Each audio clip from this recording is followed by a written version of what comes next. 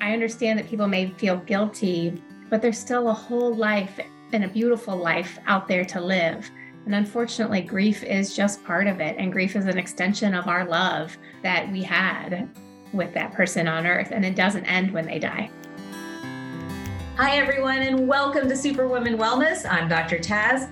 I've made it my mission throughout my career in integrative medicine to support women in restoring their health using a blend of Eastern medical wisdom with modern science. In this show, I will guide you through different practices to find your power type and fully embody the healthiest and most passionate version of you. I'm here for you, and I can't wait to get started. This is a Soulfire production. Welcome back, everyone. Welcome back to another episode of Superwoman Wellness, where we're determined to bring you back to your superpowered self. We cover so many different topics on this show, and I love them all. But here's one I don't think I've touched upon before. So I'm actually pleased to welcome Molly Rubesh to the show. Molly is the author of Is Heaven Farther Than the North Pole? Joy and sadness can coexist is a motto that Molly wants to share with her readers. As the author of Is Heaven Farther Than the North Pole, she has learned from personal experience that both joy and sadness don't cancel each other out. And her message that both emotions live beautifully in harmony in our lives is probably one we need to hear right now. Molly, welcome to the show.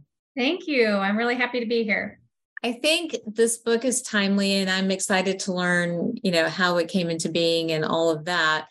But especially in the context of what we're seeing in the world right now, right? I think that there is sort of this narrative that we need to be happy and we can't be sad. And if we're sad, something's wrong with us, and mental health and what that is and what that isn't, is very confusing to everybody. But we are definitely seeing a lot of damage in what I call the emotional body, right? So for you to come on and say, hey, all these emotions can live together is different and interesting and not really what we're teaching and telling our kids. So super curious to hear what you have to say. So tell us a little bit about you and how this book came to be. I'm a mom of 4 kids. We're a blended family. I live in Southern Indiana, and I spent 20 years in the corporate world. So sales, med device, pharmaceuticals. In last April, my father died. And so I decided that during his time in hospice, I needed to take a break and be with him.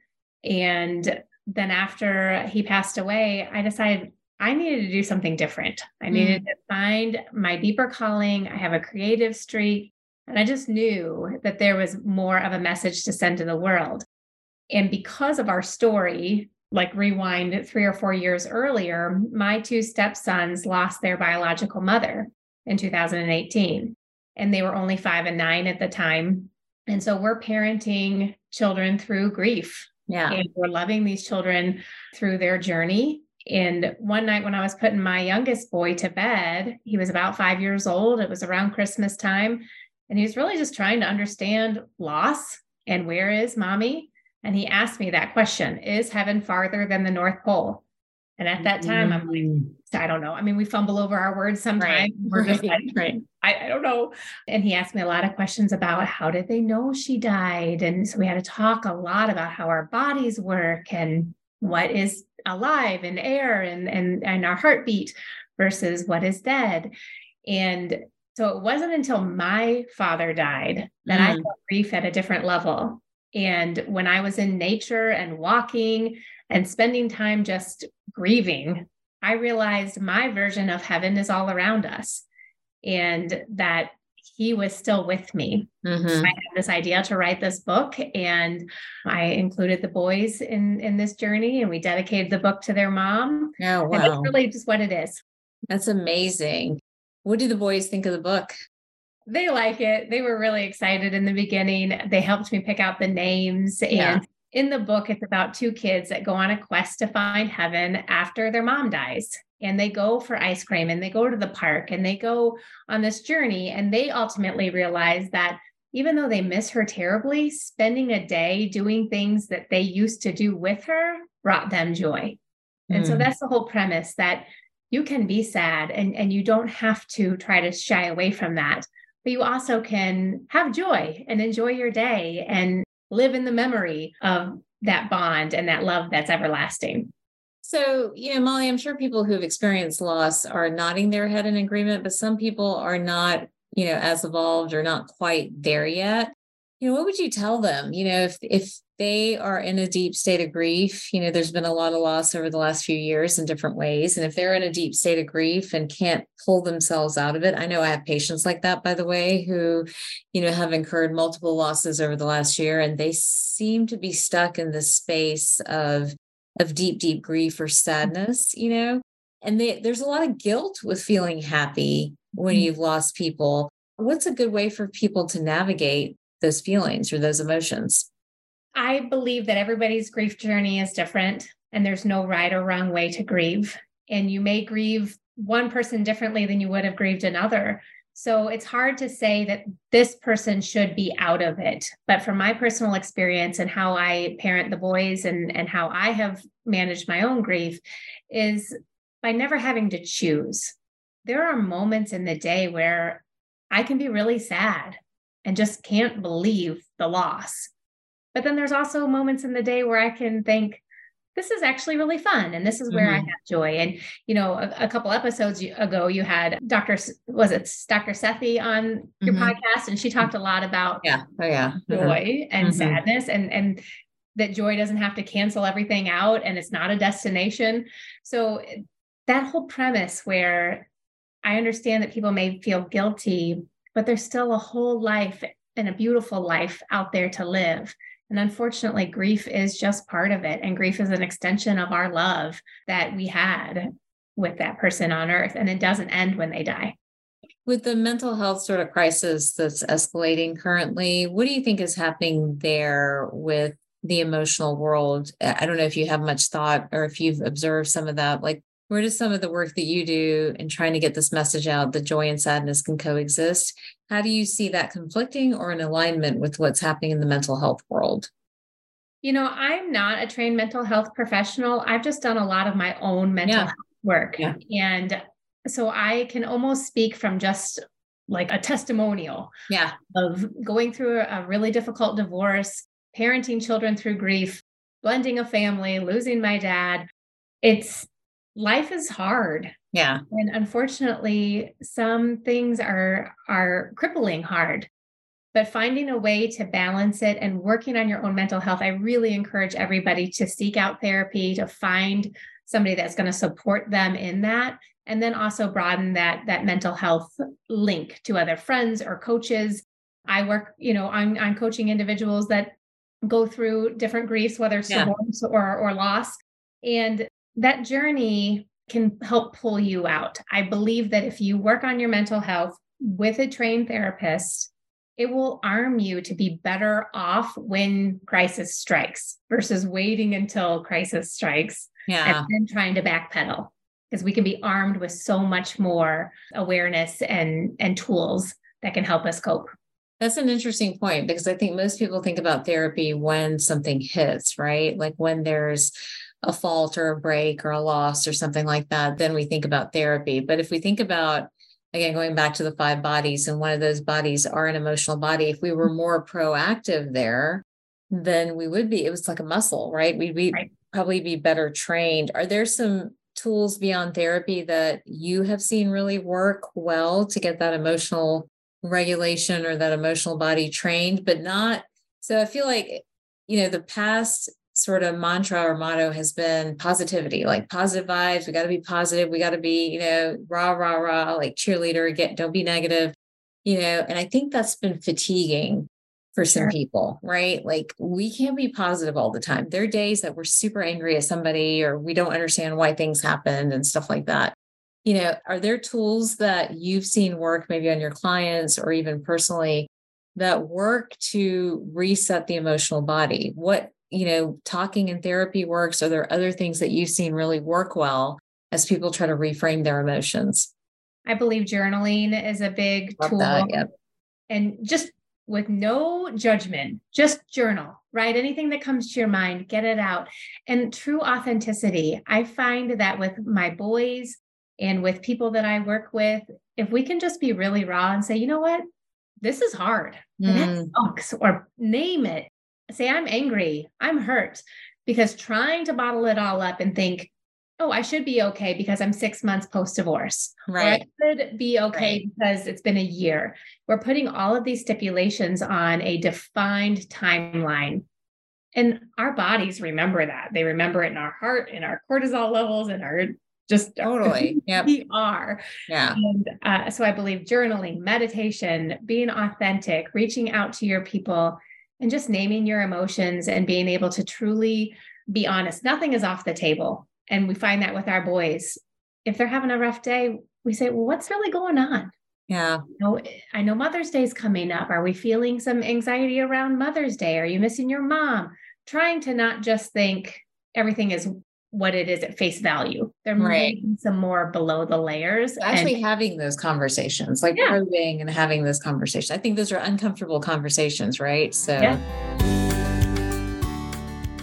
All right, Superwomen, I know the drill, right? We all live the same lifestyle. We're running around, we're juggling. We don't have time for 20 different products, 20 different bottles, trying to find information and put it all together. We want solutions and we want answers. That's why I developed the East West Way. It's my product and lifestyle line, full of formulas that I personally curated to really get us the answers we need. I couldn't find anything on the market that adequately merged Eastern and Western medicine together and formulas that work and gave us the answers that we were all so desperate for. I'm right there with you guys, losing hair, having acne, hormones all over the place. I needed something that worked, but also worked efficiently. I didn't have time to take an herb over here and a supplement over there and a medication maybe somewhere else. The East West Way is the answer for all of us, and I couldn't be prouder of the formulas that I've developed. If you aren't familiar with some of the products, I want to share some of them with you. I've been super excited about them and have taken a lot of time and energy to put them all together. Collaglow is one of the newer products. It's Collaglow C. It has collagen, amla, and goji berry. So now we're merging together Ayurvedic and Eastern medicine concepts there for beautiful skin and hair, getting that glow and that circulation we need, and also a massive antioxidant burst and maybe repairing the gut a little bit along the way with the collagen. The Defender was born out of my anger around the pandemic. It's a combination of astragalus, vitamin C, and zinc, and I use that every single day, especially when I'm traveling or worried that I might be exposed to more germs. Boost is the hero product that started it all. The line started because I couldn't find a methylated formula that really answered all our needs around hormones, mood, memory, and so much more. Today, Boost continues to be the product that so many people say they can't live without. Belly Fix, again, so much around gut health. I know my patients and even we were tired of having a bottle here, a bottle there, mixing things together, remembering to take 4 or 5 different things. Belly Fix is the gut kitchen sink, has collagen, spirulina, prebiotics, probiotics, and so much more. I love this formula. It has been a game changer for so many people. Hormone Helper, again, hits close to home. I'm someone who has PCOS, as many of you know.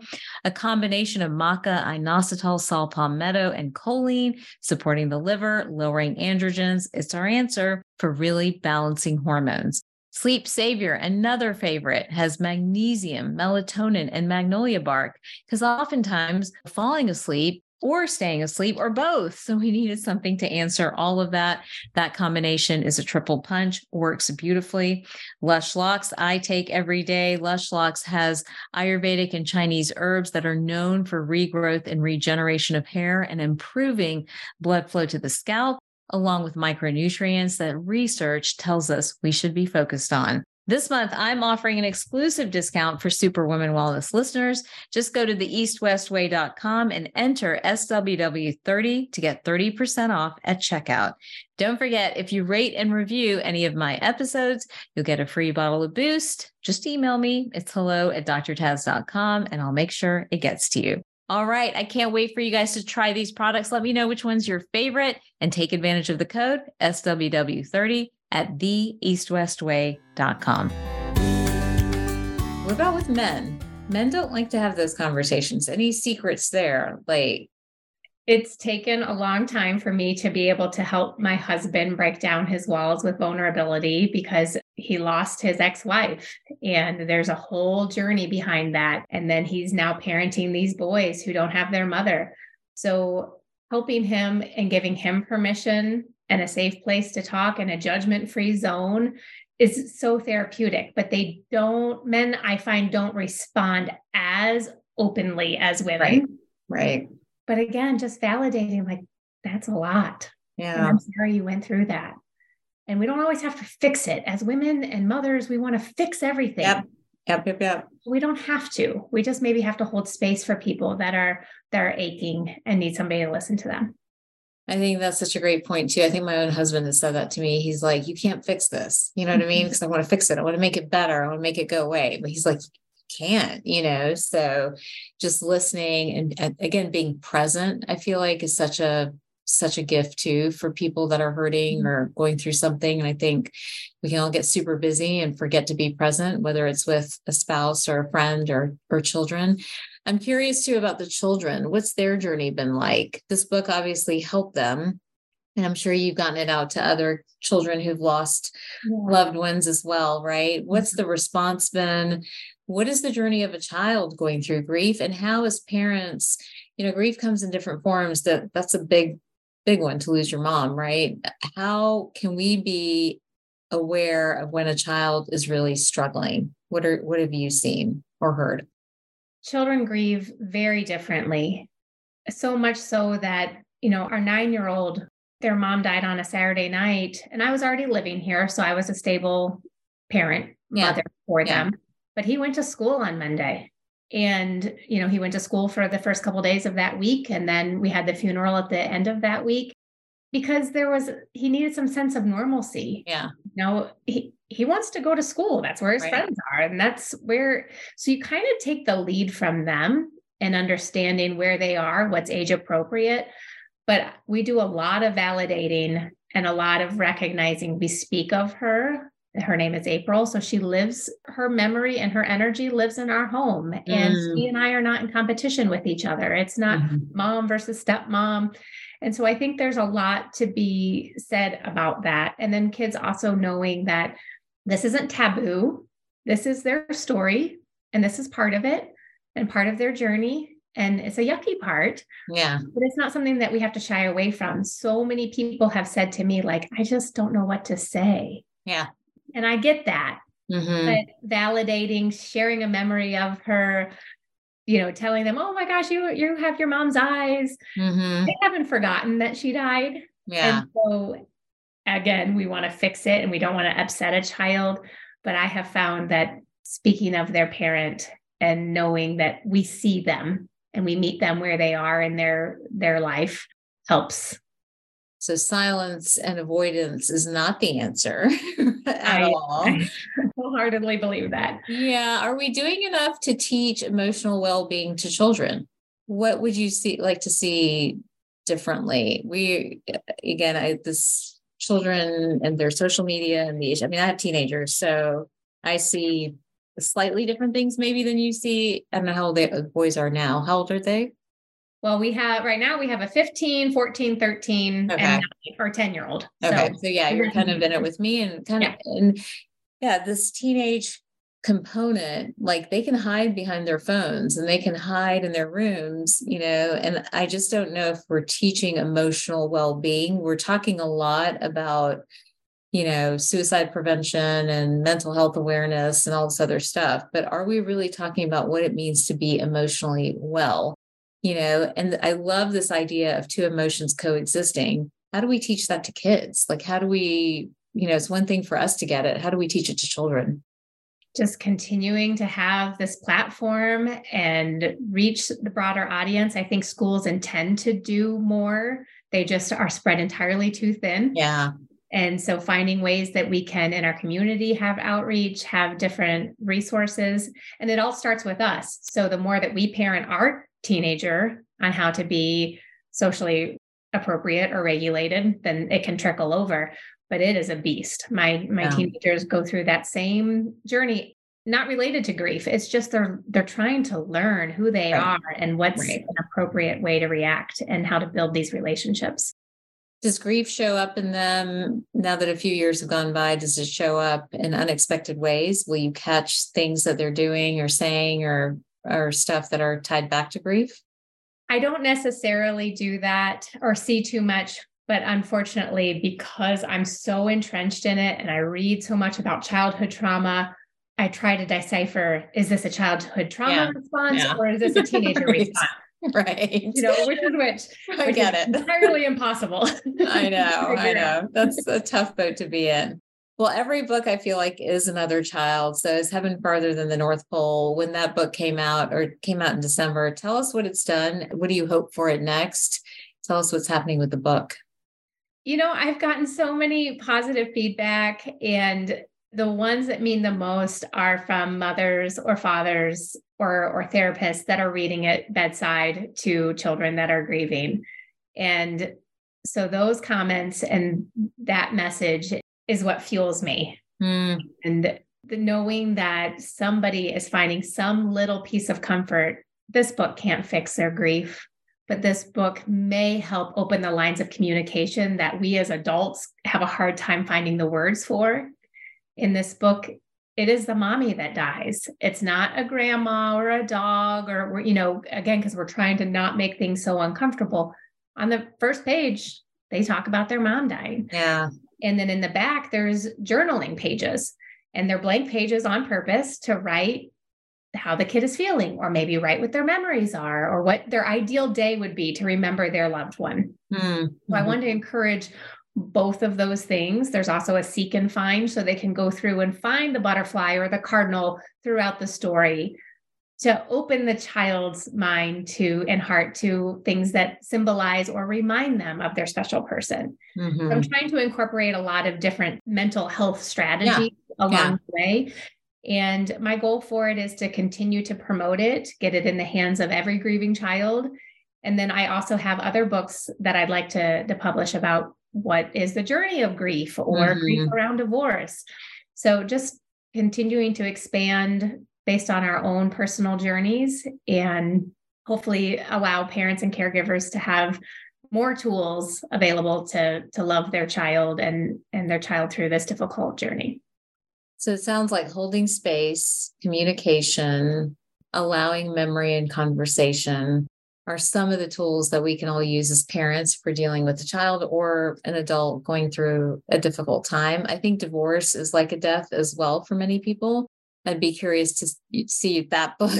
We'll have to bring you back on when that one's out, because that seems to be unfortunately common theme and really rough from a medical standpoint, I think, on women and children. I think there's a lot happening there. So there's a lot to unpack there as well. But I love what we've been able to take away. And I love the motto, joy and sadness can coexist. I do think we need to do a better job teaching emotional well-being. I'm trying to think of my own time with my children, if I've necessarily done that. I'm not sure I have, like consciously at least, but I do think there needs to be a little bit more concerted effort there. And instead of helicopter parenting, which I think a lot of us do, just saying, hey, stuff's hard. Sometimes you win, sometimes you lose. That's a part of the journey of life. Things aren't always going to be perfect. And I think a lot of parenting in the last, 20, 30 years has been about trying to make everything perfect, trying to win at all costs. And that's just simply not realistic. But I love the book. So is Heaven Farther Than the North Pole? Where can people find the book and learn more about your work? It's broadly on Amazon, Barnes and Noble, any of the big box bookstores online. And then it's some local indie retailers, but the best places are probably online. Awesome. Wonderful. Well, thank you for taking time out today to share your story and to share this book with us. If you guys would like to connect with Molly, you are on Instagram, right? It's at Molly Rubesh. It's RUBESH.author, correct? And that's the Instagram handle. Is that a good place to connect with you? That's great. Or www.mollyrubesh.com. And that will take you to all the other social links as well. Perfect. Well, thank you so much. And thank you everyone else for joining and watching this episode of Superwoman Wellness. Don't forget to rate and review it and share it with your friends. And if we see your review, we will send you a free bottle of Boost. Just email me. It's hello@drtaz.com. I'll see you guys next time.